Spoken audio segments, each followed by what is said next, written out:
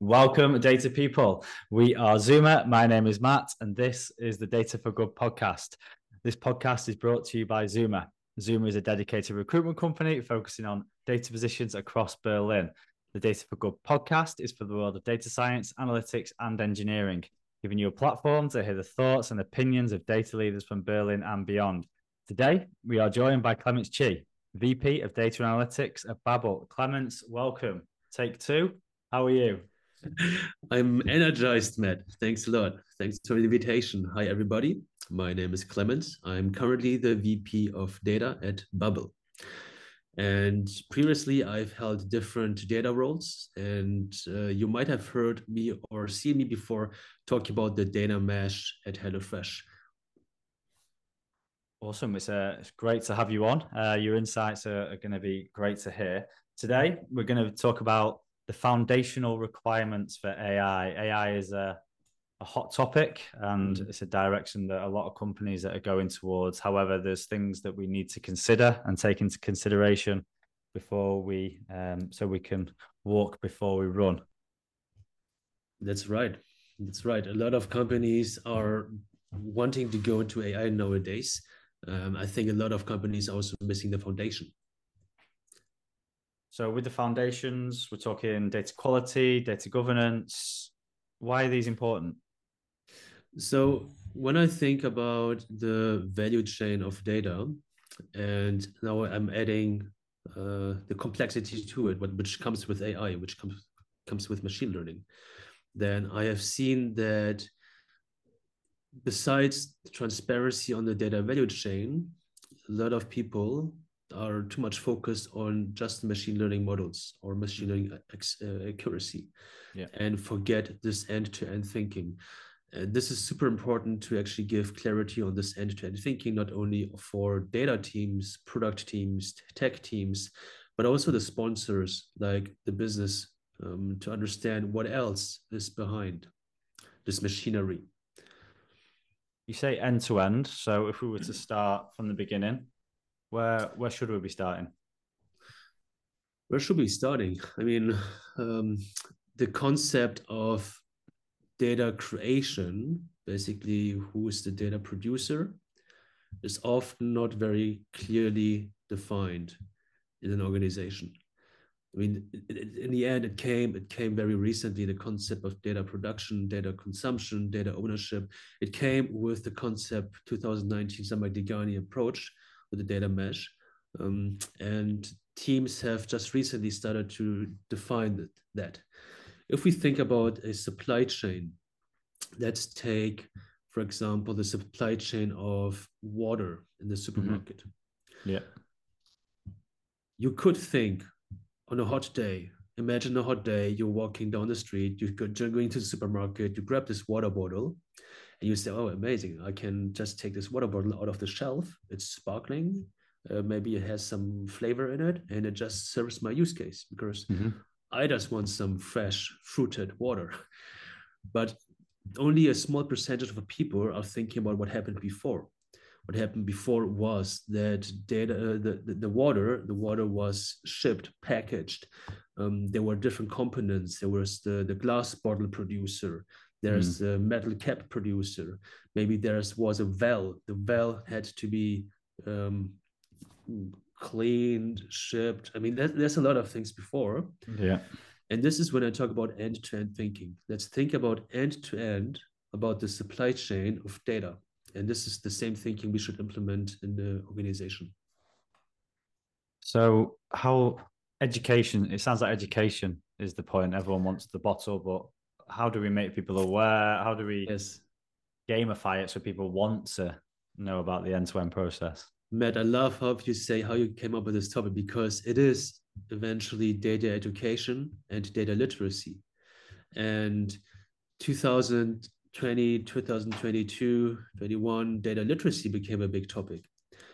A lot of organizations realize, well, we do have to educate our workforces. We do have to educate everybody on increased data literacy to actually walk the journey of data maturity. And now with AI, everything gets supercharged. So there needs to be still a balance between how do we manage data as a foundation, educate our workforces and our colleagues on the data value chain, and work on AI. So I'm just a bit afraid that everybody's jumping basically on the train for let's build amazing AI models, AI products, and we don't take care of what needs to be done before. With Like AI I in the can, news, go on, continue. yes. So for example, we talk about um, if we talk about machine learning AI, we often talk about the model. So we talk about the model development. It's around identifying data, understanding data, cleaning data, maybe build the features, build the model and train the model, and then evaluate the model. Now, if we zoom out a little bit, it's much more behind. We have the configuration, we have data collection, we have monitoring, we have maybe a resource allocation, like machine resource allocation, so that your infrastructure does not blow up. We have analytics tools on it. We have maybe the process behind. Teams needs to be onboarded on the whole process around data creation, data consumption. Also, the infrastructure and feature extractions. Then you add the layers around governance, data quality, access management, maybe even guidelines around ethics, right? So it's not only the machine learning and AI models and the AI products, but it's actually a holistic product, and it has a whole shadow at the moment, right? For most people, shadow supply chain of data ingrained. Hmm. Is it the issue, or is it an issue? So, for example, with ChatGPT, OpenAI, we don't see all the work that's gone behind the scenes. We just see the sparkling fruity water, and people want that straight away. So, has that helped or hindered what we've been trying to achieve in data? Probably yes. So it helped, of course, to get awareness and to everybody understand, wow, there's things that we can really do with data, and it drives incredible value. So this helped. This is brand and marketing, right? But only a few people can really explain maybe how LLM works, or what GPT actually stands for, what GPT means. A lot of people maybe don't realize the difference between current OpenAI ChatGPT and maybe Claude, like a different model, and how those are trained. So it can be dangerous just to apply the different products without understanding the usage and maybe understanding the whole end-to-end production of it. Back to the analogy with water, Matt. I mean, you wouldn't take any water that exists in the bathroom for your personal consumption, would you?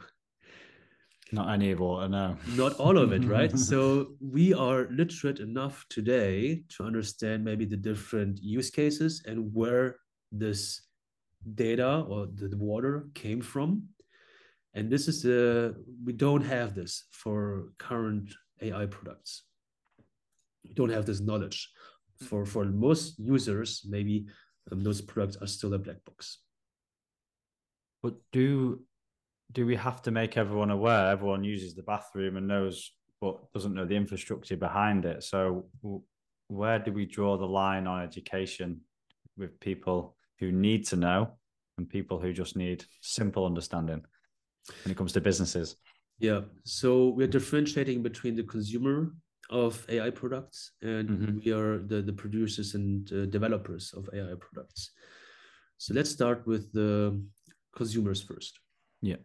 So for the consumers, of course, it's the responsibility of the organizations, the leaders, and also the responsibility for the developers to educate the users in the end. It's the same thing like you have labels on your products to warn you of usage. I haven't seen this a lot on some of our AI products on the market at the moment, but I hope this will come, that there will be some warnings, guidelines, some guidance on how to use those in a safe, ethical way. So this is also education. It increases education for the end user. It's very funny. It's kind of like don't turn this box around, or the labels that you have on your carton, right? Or don't microwave this product. So in other industries, we have already those guidelines and labels. We don't have it for AI products. For yeah, I was going to say, yeah, go on. For the developers, it's really also maybe understand the frameworks that developers are using to produce AI products, and not just applying frameworks or models that are available on the market currently to create an outcome. And I think even it's sometimes information we don't want to know all the time, like calories on a pizza. We know that there's a lot of calories in it, but we don't always want to know how many. So is regulation and laws a way to improve this? Certainly, you can always make up rules and regulate something. But we all know rules are there for to be broken if you want to be innovative. Yeah. So it's rather about really creating this community and to really educate people on what is right and what is wrong. I think really education and data literacy is going to be a much bigger role in the next years, because there are just many more AI and data products out there, and it is going to be at some point maybe damaging. Something at some point will break, and some people will understand, well, I don't know how to fix it because I just applied some models there, or I just use data which I don't know where it came from. I mean, we want results quickly. What are the repercussions if we continue to work in this fast-paced, innovative way with AI? Yes. So I think number one is really to have this end-to-end and holistic view, this end-to-end thinking, and this end-to-end holistic view on where is data being produced, who's part of this value chain, what are the interactors on this value chain, and then actually work on this in the end-to-end solution, not only for, say, a quick win machine learning AI model output. Number two is to have solid understanding of the practices, of data practices, or engineering practices, and have those educated as well, which actually eventually drives automation. Right. And number three, I would say, so number one was thinking end to end. Number two is have solid practices. And number three is really to have a maybe really more customer centric focus, and to understand, okay, what really brings value to the end customer. Not maybe the business. Well, maybe a lot of business leaders at the moment, they demand something. But as I mentioned before, sometimes business leaders demand something without understanding the whole end-to-end application. So let's focus on really what is valuable for the customer, have best practices on data operations, and also have a more end-to-end understanding. So when we talk about customers or end users of AI, where or how important is data privacy, data security with these new methods and processes? It's super important. Of course, it's super important. It's just, yeah, I mean, I think it's extremely important. Something that we value very much is, of course, customer data or data in general. So data is today for a company, for example, like Babbel, is an important strategic asset. And this is something that we really treasure and value internally. Then so this needs to be protected as well. So I would say data privacy, data protection is an increasing important topic, and we start to realize this more and more. Awesome. So we're going to talk a little bit more about data governance and go into a little bit more detail. For those who don't know or have heard it and think they know what it's about, very simply put, what is data governance?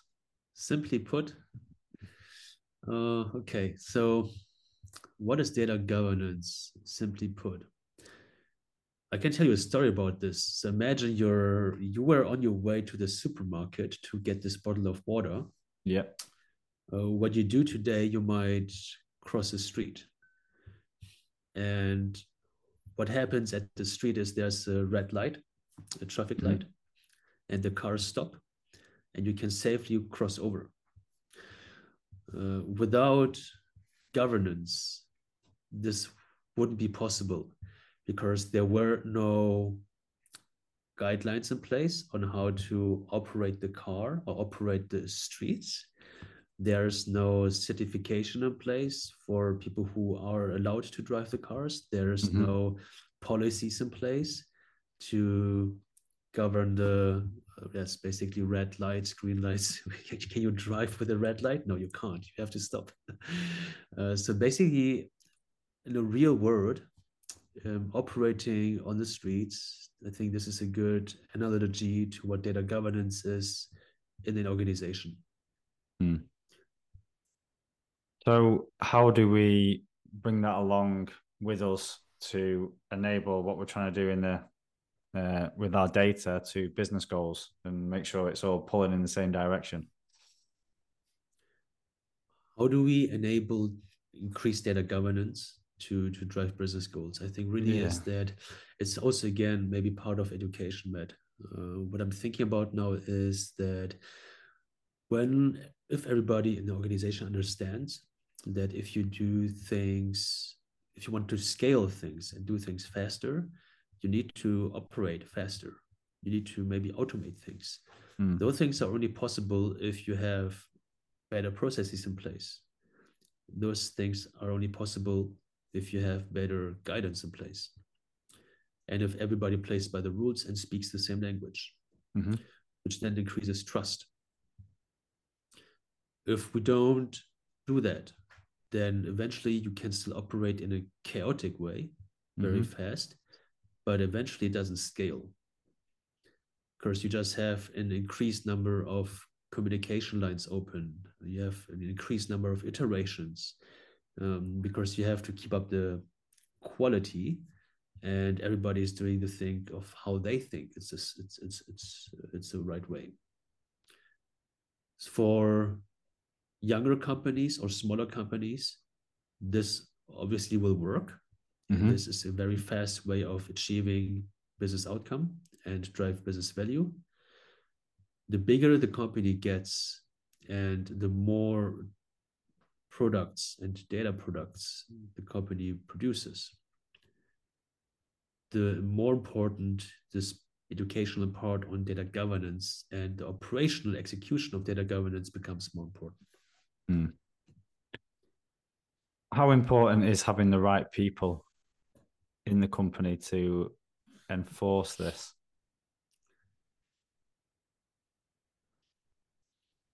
I would say, I mean, people is always number one, Matt. I mean, you know it the best. I mean, you're recruiting, you're working with amazing people. You help companies to get the right people, and I mean, maybe they have given feedback already that most of them are extremely happy that the right people in the right positions really drive value, and the same is for data governance, right? So, if you have the right people who can operationalize some of the frameworks, actually implement this culture into the organization, it's a 10x value driver. And there's one thing having the right people, the right soft skills, wanting to learn, the curiosity. But when it comes to skills and the skills gap, where would you say we are as an industry closing this? It's really hard to find because for those roles, people need to have a end-to-end operational thinking So what I mentioned before, this operational mindset as well, for this end, to drive this end to end, so they have to see that before. I have worked on this before. So a lot of people were either analysts before, data scientists before, engineers before. They saw this pain, Mm-hmm. and only if you have seen this pain on this value chain and you wanted to change it, then you get into data governance, for example. Then you get Yeah. into data management. Then you get into data education, right? So those roles are not easy to find, but you can always find them, for example, with the help of Matt, uh, or uh, or also like educate internally. That's another option. And if I mean, there's only a set amount of people who've been through the struggles and the pains of it, as you've mentioned. If we're looking at our team, we're looking at a business and we're thinking, we've got great people here. They haven't got the skill set necessarily. We've got great people. What kind of traits do you think lend themselves to being able to develop and become more educated and valuable in data governance? What are the traits? So what does a trait of an astronaut have? I'm thinking about this because I always wanted to become an astronaut, and I think those traits are similar to somebody who can be good at this particular position. Somebody who is solution orientated, however, while being solution orientated, very open minded to changing circumstances. Mm-hmm. Being open minded for changing circumstances also requires a high degree of communication. Um, so being adaptive, communication is important, um, solution orientated, but also have a slightly need for detail. So you can't, because the details in the end creates the foundation around data quality. For example, you have to set those KPIs, you have to set those policies, those guidelines. Those need to be detailed out. Sometimes also for some edge cases in the end of the maturity levels. But I think it's somebody who really wants to get things done and is at the same time very solution orientated. Yeah. Have we seen this more from technical people who are having their eyes open to business problems, or is it? I mean, traditionally, they have their problem Yeah. and they solve it. Now we need techies who have an open mind, understand the business. Do you think this is a better setup, or business people who are becoming more curious about how things work? And I mean, the entry to access on tech tools now is getting easier and easier. So is this the best option? It depends. It really depends on the current setup of the organization. It really depends on the team, the current team. So you can have very like business people who are very tech savvy and who educate themselves on coding, on developing, on software engineering as well in the free time. You can have very business savvy with a high business acumen engineers or computer scientists or tech people. Both works. It really depends on the setup. I think it really depends on who is the interactor, who is actually part of this data governance initiative. Mm-hmm. It's not relevant who is driving it. It's relevant who it's aimed for. That those people can talk the same language. If you have a more technical setup in your company, then maybe more technical person would be a better fit because you can speak the same language. You can talk about automation of data contracts, federated governance, how to actually put those things into a YAML file, those things. If you have more business people, there may be a different language is more suitable, right? Like bad data in, bad data out, Yeah, Yeah. you want to have high quality. Look, you're sitting in this boardroom. You can't make a decision because you have bad data quality. Where does it come from? This is where it comes from. It's certainly evolving. We're seeing data engineers becoming analytics engineers. We're seeing data scientists become ML ops engineers. What other steps do you think will be next, or what companies are working towards to really make data governance central to the way the business runs? So your question is, what other roles will be important in the future? Yeah, Yeah. I mean, we can't look too far in the future, but maybe in the mid mid future. From a technical perspective, definitely roles around technical product management or data product management will evolve because I do have a strong belief that in the data space, we are turning projects more and more into products, and we have a much more product focused thinking in data as well. So, data product managers, for example, is something that will evolve. I also do believe that roles around community leading, like community or engagement managers, particularly for data, will evolve as well. The reasoning for this is that the larger scale a organization gets and the more people are aware of technology, the more teams are using self-service tools, right? And it's very, very hard to govern, guide Yeah. all people or control. You don't want to control because it hinders innovation. So it's rather more about community building and have a strong community to exchange on best practices, have a strong community to actually educate each other on innovation. So it's around building products, the data product people, and about community. Community is massive. Yes. Absolutely. Yeah. Should companies be developing that community just internally, or should they really be making an active commitment to the broader other companies, other data professionals? There's two ways of doing it, or multiple ways. So I've seen that strong data communities in an organization themselves are very successful in exchanging and driving change, exchanging information, driving change. But eventually, people will reach out.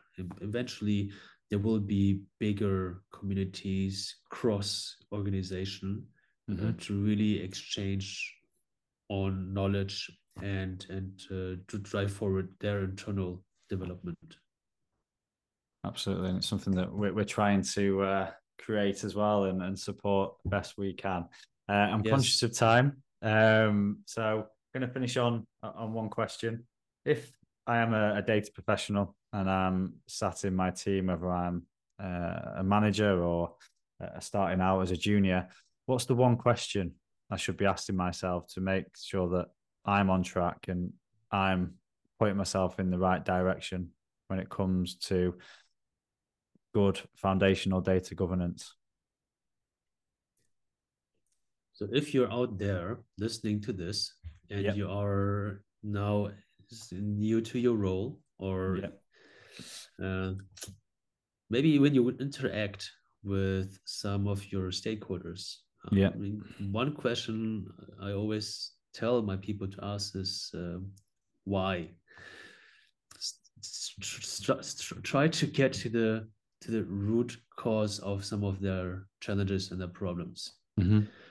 And when you ask them why they need this dashboard, why they need this and this, why do they think they need this and this, eventually I mean, like in 80% of the times, it eventually breaks down to some bad data quality, data governance practices right now. So it's about, okay, because I need to make a decision here, but I can't trust it. So I have to double check it with my Excel spreadsheet, something. Yeah. So really, the question why is so powerful in data, because when we move away from project thinking into product thinking, then product people know, yeah, the 5 times why is always a standard. Always searching for the why. Simon Sinek would be proud. But that's all we have time for today. Thank you very much, Clemence, for your time and your rich insights. Thank you, Matt. Thanks a lot. Perfect. And to the listeners, drop your questions and feedback, and don't forget to like and share so we can reach as many people as possible. But it is bye from us. Thanks once again, Clemence. Ciao for now. Much appreciated.